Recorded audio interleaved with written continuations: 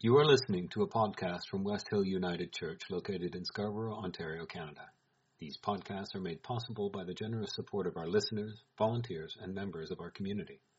To donate, go to our website, www.westhill.net, and click on the Canada Helps button, or go to www.westhill.net/donate.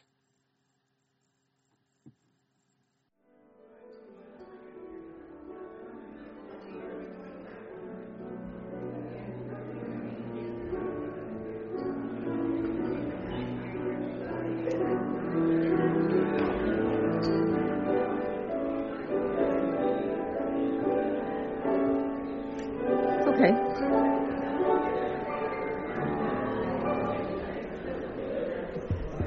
I am coming back. Good morning, everyone. Isn't it nice to be in here on the kind of day that we're having outside? But it's also be nice to be in here on any kind of day that we're having outside. So I'd like to welcome all of you. I also found a dime up on the podium this morning, so I don't know whether that's a tip for me or a tip for Greta, but, we could probably share it and make it work. We wish to acknowledge that we are on the territory of the Mississaugas of the New Credit First Nations lands, which lands were previously occupied by the Seneca and Huron-Wendat First Nations. I have a pair of socks on that my wife bought me, and and you can see them later. But on the socks are written the statement, "When in doubt, go to the library." When we talk about being grounded in life, it would be so much easier if we grounded our source of truth in one particular book or one particular person that would just tell us what to believe and what to do and how to take a moral stand on what. But when we adventurously branched out to take a stand to be grounded in life itself, then it takes whole libraries and different kinds of libraries to explore and find out what is true right now for us, what do we need to be open to, and always guided by, and what would the loving thing be to do about that new thing we've discovered, and growing in wisdom together. So I'm just going to play our sharing song, and it just comes to me more and more. It's a big world to be grounded in, but other than if we're not, we're too closed in. So we celebrate that as we go into our sharing time.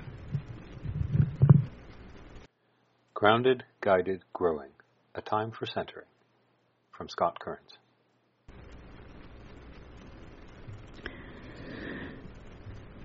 I divide my officers into 4 classes as follows: the clever, the industrious, the lazy, and the stupid. Each officer always possesses 2 of these qualities. Those who are clever and industrious, I appoint to the general staff. Use can, under certain circumstances, be made of those who are stupid and lazy. The man who is clever and lazy qualifies for the highest leadership posts. He has the requisite nerves and the mental clarity for difficult decisions. But whoever is stupid and industrious must be got rid of, for he is too dangerous.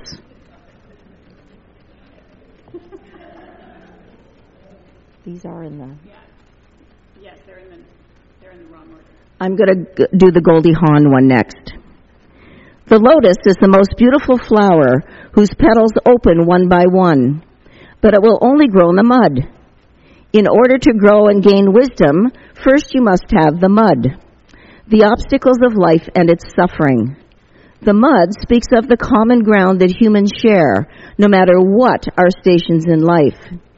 Whether we have it all or we have nothing, we are faced with the same obstacles. Sadness, loss, illness, dying, and death. If we are to strive as human beings to gain more wisdom, more kindness, and more compassion, we must have the intent to grow as a lotus and open each petal one by one.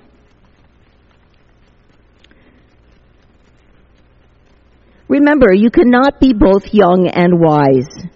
Young people who pretend to be wise of the way of the world are just cynics. Cynicism masquerades as wisdom, but it is the furthest thing from it. Because cynics don't learn anything. Because cynicism is a self-imposed blindness, a rejection of the world because we are afraid it will hurt us or disappoint us. Cynics always say no, but saying yes begins things. Saying yes is how things grow. Saying yes leads to knowledge. Yes is for young people.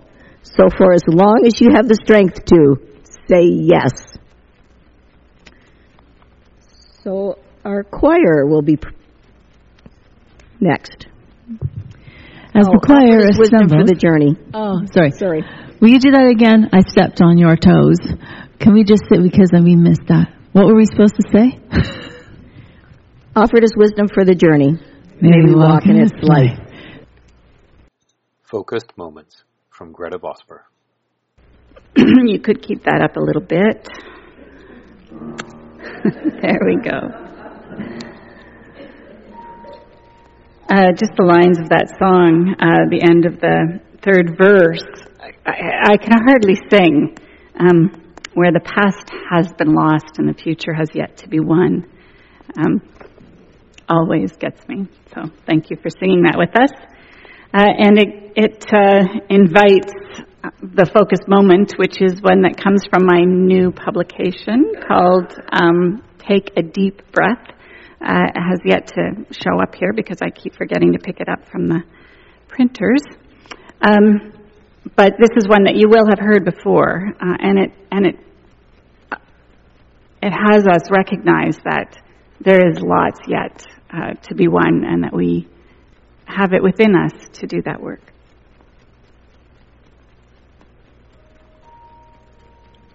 It is not hard to feel small under the maelstrom of a darkened sky.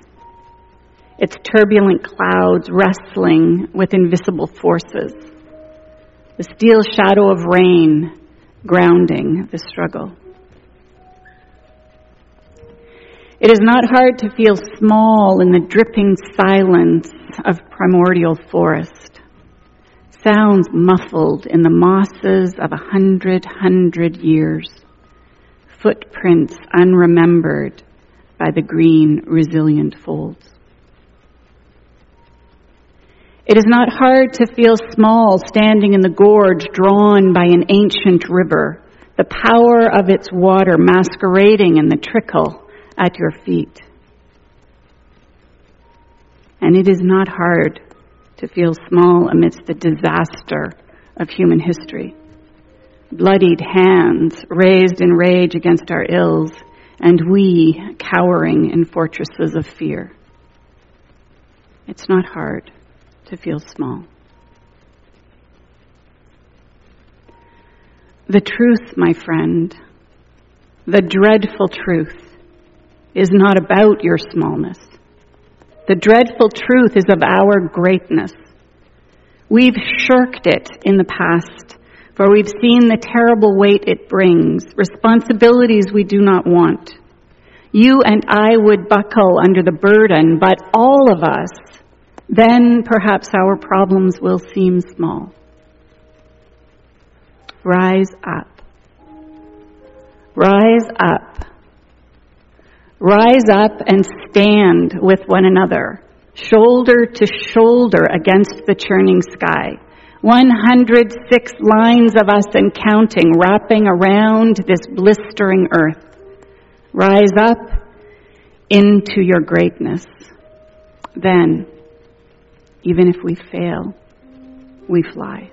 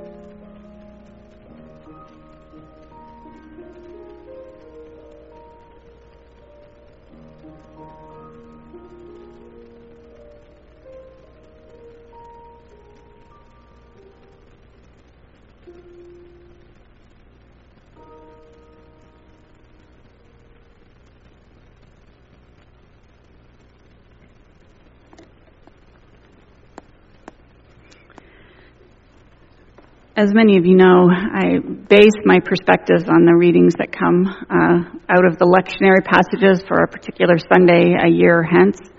And I just choose a theme that comes from that, from the stories that are told or the poetry that is included in those readings. And I just lift the theme out and then find readings that bring it to life in our current contemporary culture. Sometimes those readings are fairly recent. Some of them are still ancient, but they have meaning for us in our lives. And then I carry on with that theme. So what happened in the gospel reading, or what will happen a year from now in the gospel reading when it's read, is that the Pharisees again come to Jesus and try to trick him with a question. And they're very, very clever people. They have very clever ways of addressing him to see if they can get sort of under that whatever bravado he has, under that style that attracts so many people under his edges, and just put a little dent in there somewhere. And he answers them clearly, as he did many times. He just answers them the question, but then he turns around and he asks them a question. And it's a very intelligent question, but he offers it in the same way that they offer theirs, is in this kind of clever, well, yeah, okay, so how about this, right? And they answer it thinking that they're very clever, and then he takes them down. It's like total takedown. Yeah, but blah, blah, blah, blah, blah. That's it, right? No more Pharisees asking any more questions, and it actually ends saying, and the Pharisees never asked him another question again, right? So, when we can do that with people, we feel pretty good. They shut up and go away, and we're done here. Except we're not. We never really are, because we have to have those conversations. And it's good to be clever, but we can be caught up in our own cleverness and never get ourselves to a place of wisdom. And so I'm going to use the readings that I've chosen today to introduce that topic that so many of us are challenged about from this place and in our lives, the challenges of both who we are and what it is we do here, which is always a challenge. Take tips from Mel, because Mel always gets into those conversations and does it with grace. So I'm not going to talk about that so much, because we already have someone who can teach that beautifully in the congregation. But also the urgent issues of climate change and the challenges that our affluent society place on our own shoulders as burdens, that we would like to think that just because we know the way to go through this and what we should do, that we shouldn't have to be burdened with that societal responsibility, but we are. So how do we have those conversations with people? How do we get past the clever into the wisdom and share appropriately with people that we're in conversations with? And it depends on who the person is, right? If it's someone that you are related to and you're going to have to be at the same table with them over and over and over and over and over and over and over and over and over and over again, you either decide not to be at the table with them over again, or you decide to be quiet and not actually raise the issue. And that happens to all of us, as I know. But out there, when we're just doing the things that we're doing, we bump up against people that we have the opportunity to talk to. And sometimes we can bring the information that we have, which is very, very clever, and try it out on them. And you may be able to win them over through some clever little quip, but you may have to end up in a deeper conversation and figure out some ways to do that. So the first reading is from Kurt von Hammerstein-Eckert, a general in Hitler's army.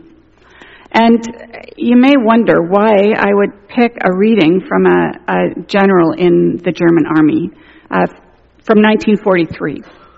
And the reason I did is because he objected to Nazism through his entire career and refused to participate in some of the things that Hitler was making happen across Europe at that time in the years leading up to the Second World War, as well as throughout the war. In 1943, a thing on his face, which he had ignored for some years, was diagnosed as a malignant tumor, and he spent the next several weeks in extreme pain after a not very well done medical procedure, and died in 1943. And he had, because he was a general, he had the privilege of being buried in the equivalent of Arlington or the Ottawa Cemetery, where members of the military could be buried. But his family declined it because it would have meant that the casket needed to be draped with a Nazi flag, and they refused to allow that to happen. And so he was buried in the family plot. And so I include him because he was a gift in a place of very dark trouble at the time. So I made a little graph for myself, okay, so here's industrious and here's lazy and here's clever and here's stupid, and I sort of charted out where he put things. And some of you will know the kinds of people. You will have worked with people who are like this before. The ones that I find the most captivating are the ones that are really, really industrious and really, really stupid, because they can wreak all kinds of havoc, right? It's like, what direction do I head off in? And I'll do that thing, but they don't know that's the wrong direction, and they've got that half finished before you can pull them over to what actually needs attention.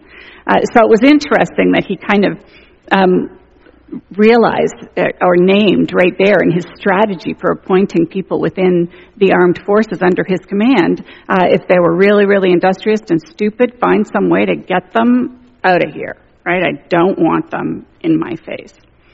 But the other ones that I found interesting were the clever who were industrious, who became the general workers, and the clever who were lazy, who became the leaders, which seemed kind of backwards, right? You'd think that you'd want the leaders to actually be people who really got things done, right?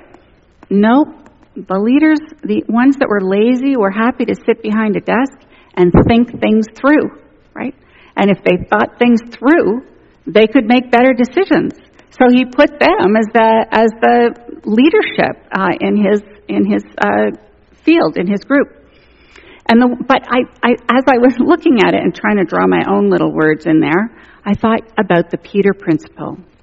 The Peter Principle, if you don't know, is the general law or assumption, but pretty much proven, that people working in a large corporation or in the government or in, the charitable sector, wherever they are working, will be promoted. If they do, you're working really, really well, I'm going to promote you. Okay, great. I'm going to promote you. Yeah, great. Yeah, great. Oh, and you're going to go up again. Yeah. And then eventually they get that last promotion, and it's the place where they are totally unable to do anything. They're inept. They can't function. And so that's where they stay. And whatever his name is, Hammerstein Eckwood, his thing sort of eliminates that. Because you think of those people who are really industrious, and you just keep them there as the general staff because they're doing stuff, and they don't get up to the point where they are leaders who are industrious, who actually spend a whole lot of time getting in the way, right? They micromanage, they do your stuff for you, they don't back off and just let you do your job. So he keeps them down there in the general staff and lets those lazy people take all the leadership stuff. And I think he has an answer to the Peter Principle. No one would be promoted to their ignorance. But when I redid this chart, I changed the words, right, on the chart. So we had, and because I'm talking about things like the concerns around who we are as a congregation in the denomination, or how we deal with climate change, or whatever area of social engagement you're involved in terms of rights or justice or anything like that. There are people who are informed and people who are uninformed.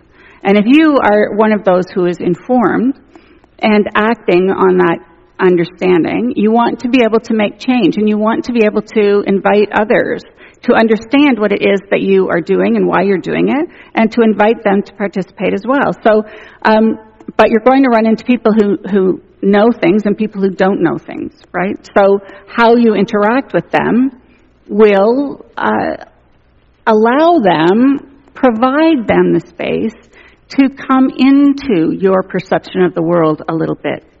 So if you run into people who are uninformed, who are informed, you just engage them in the ways that you can. But then the two kinds of people that I put down are the doers and the knowers. And I kind of split the general staff up like that, so that the general staff are the people who are doing things, the industrious people. They like to do things. They don't really want to be the wisdom behind the story. They want to be out there fixing things. And it's the difference between, he called it lazy. I don't call it lazy. I call it the knowers, the ones who have the gift for seeing the whole picture and sharing it. So if you come across and you say your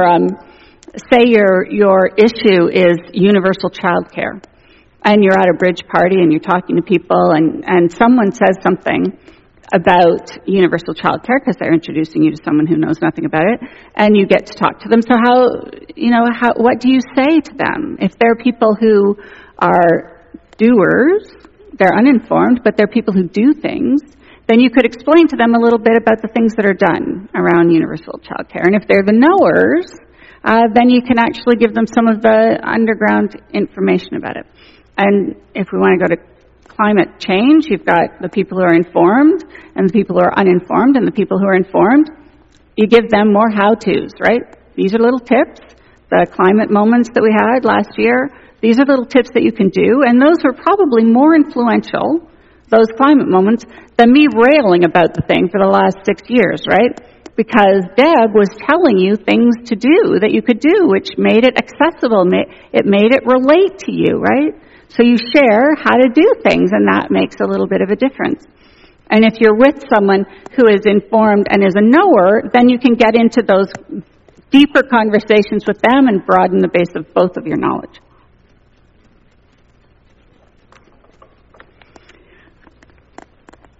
Goldie Hawn's reading. She talks about the lotus flower, which is often considered a flower of peace, a symbol of meditation. There's a glass piece on the wall in this room that used to be out in the window that my former father-in-law made of a lotus flower. And she draws us to its beauty, but she reminds us that it grows in mud, right? It has to be rooted in mud. No mud, no beauty, right?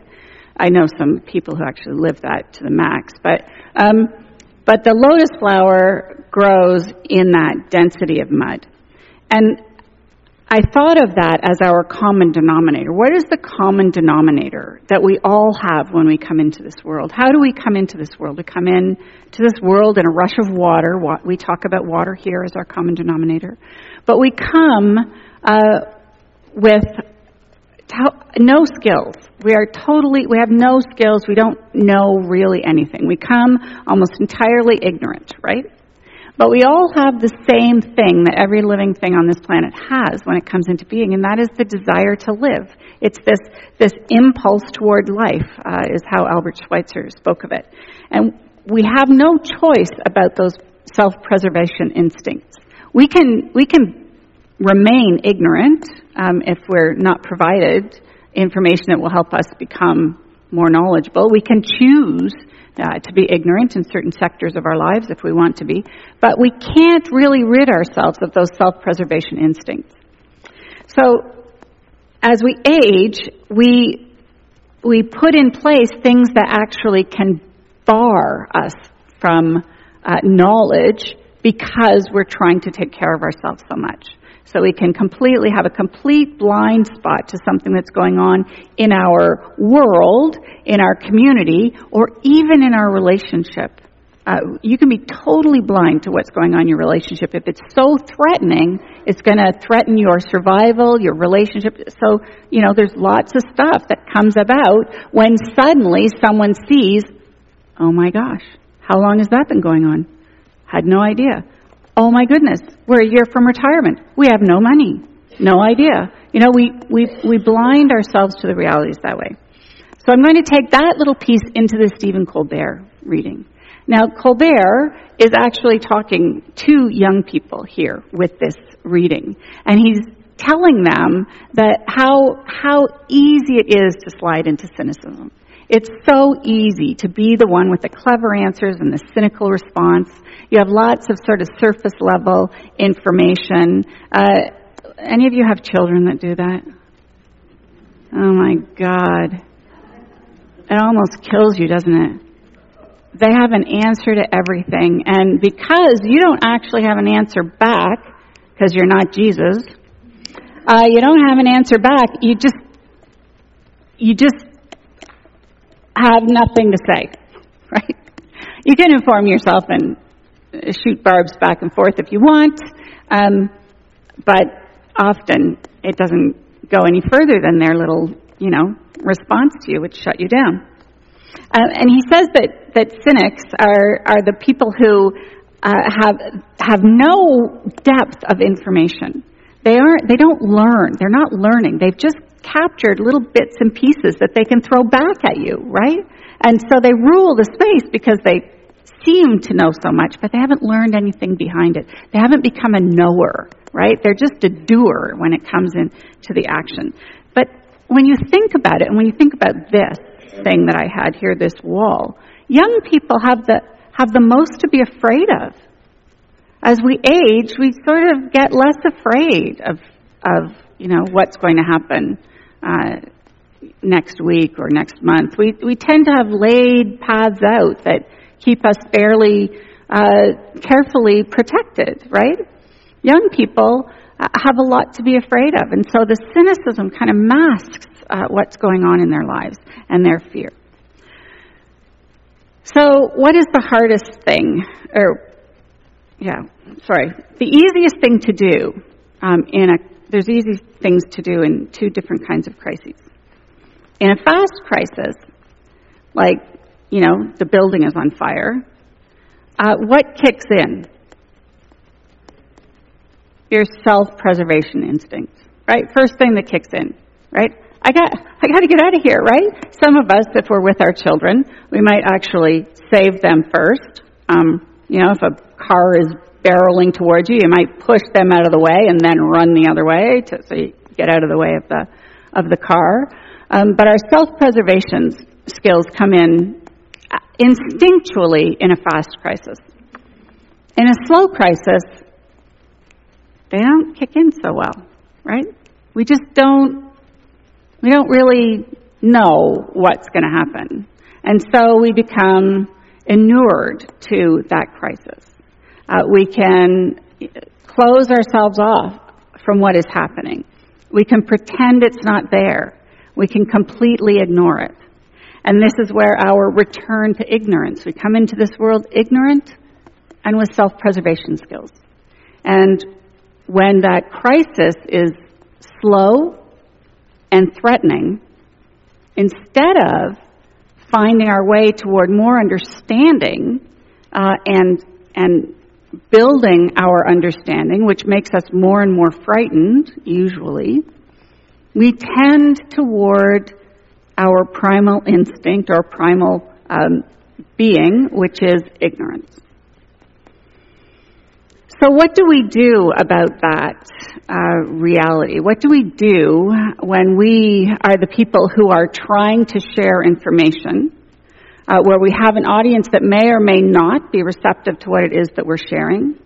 When we're talking when we're caring for ourselves in the midst of a slow crisis, and when we're talking to others about a slow crisis, how do we get to those basics, their basics, and invite them to come along with us as far as we have been able to go? And some of us have not been able to go as far as others have. When we had Michael Dowd here, he was way further open in his understanding and his lack of self-preservation skills, that he blew a lot of us completely away with the gravity of the situation and the clarity of the picture that he drew for us. And we don't want to be that. We don't want to do that to people. We want to be able to have those conversations. So whether it's about universal daycare, or whether it's about climate change, or whether it's about things that are happening in the neighborhood that need to be addressed by not just government officials, but the community itself, how do we go about doing those things? And I'm talking about self, others, and the planet, of course, the way that we address the world that we engage in. When we're talking with ourselves, we remind ourselves that our first instinct in a slow crisis is self-preservation. And then we try to find our way beyond that self-preservation. We inch our way forward in terms of information. We become the doers. We don't have to know everything, but let me do this little bit. And I've become like the princess of do this little bit lately, beginning with being on leave last year, when I had to find ways to care for myself, despite the challenges that were facing me on several fronts. How would I get through that time? And I put little things in place, just little things. I became a doer of little things. And those things I still do now. I have little charts, so I check them off. Oh, that's why I'm feeling better. I haven't done that. Oh, I feel better. Right? I feel better already, little things. But we can become doers and modulate our own mental and emotional health, which is seriously important in a time of slow crisis. So we modulate our own mental and emotional health. And we also keep doing that thing about not being ignorant. We learn a little bit, and then we modulate our emotional and mental health. When it comes to others, we want to recognize that they too have that wall, that they don't really want to come tumbling down, so that they can see the vast, landscape of disaster that may lie beyond it. You might take a brick out at a time and then help them modulate their emotional and mental health, right? Help them, tell them what it is that you have to do to be able to know that information. What do I have to do in order to stay well in the face of that? A slow crisis is a slow crisis. And if we don't help one another see our way and care for our way through it, we'll never be able to respond to it. It's not like running from a burning building. It's like living in a world that is changing in ways that may be destructive to all life on the planet. So we go one step at a time. We learn one thing at a time. We've put one thing in place that helps hold our hearts and our relationships in the midst of that, and then we go forward.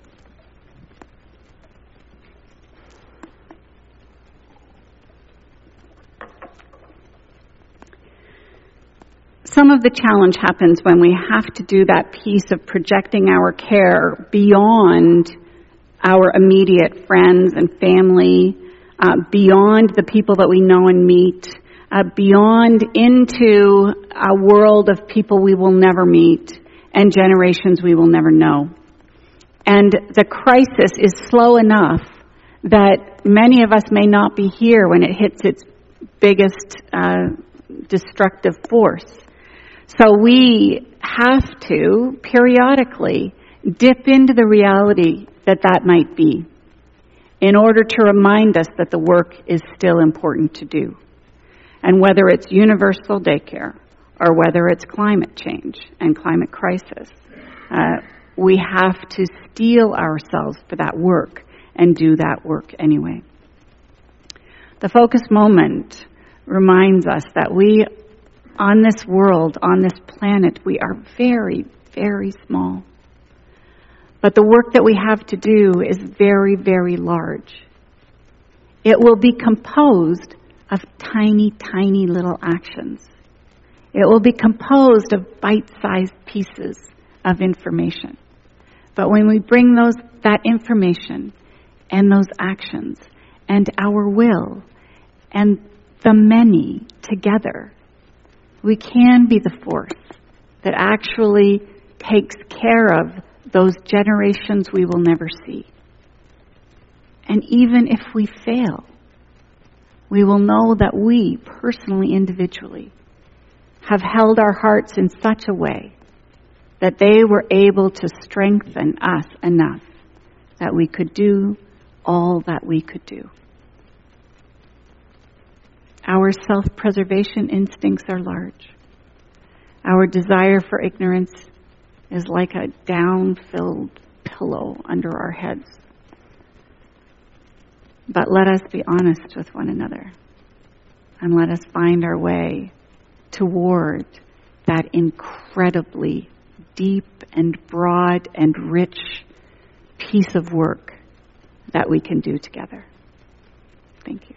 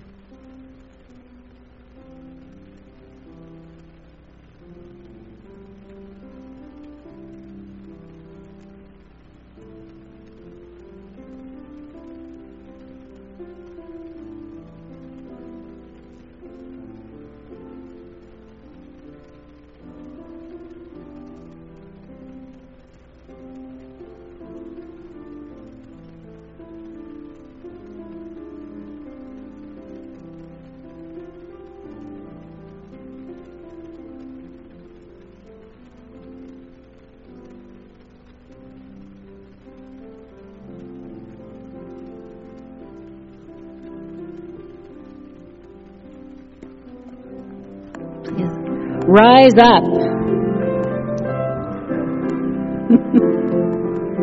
I don't say that every Sunday for you people who are here for the first time. But rise up. Rise up in your hearts.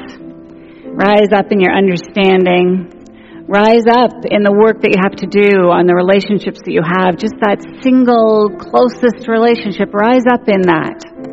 Rise up in your families. Rise up in your communities. Rise up in the world like you were born to do, as were we all. And may we capture the moment that is ours and make it a moment filled with light and encouragement and love and responsibility. Make it rise up in a way that pulls all of us forward with all that is important to us and all that will be important long before our feet no longer tread this earth. Go from this place in peace.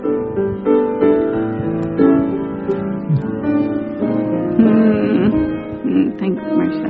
Lives we now center on all that is good, on all that we know is not a lot. I wish I could. So we may nurture each other with the richness of truth, restoring our souls for the journey.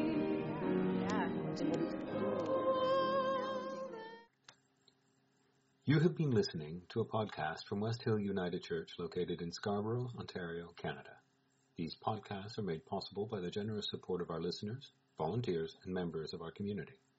To donate, go to our website, www.westhill.net, and click on the Canada Helps button, or go to www.westhill.net/donate.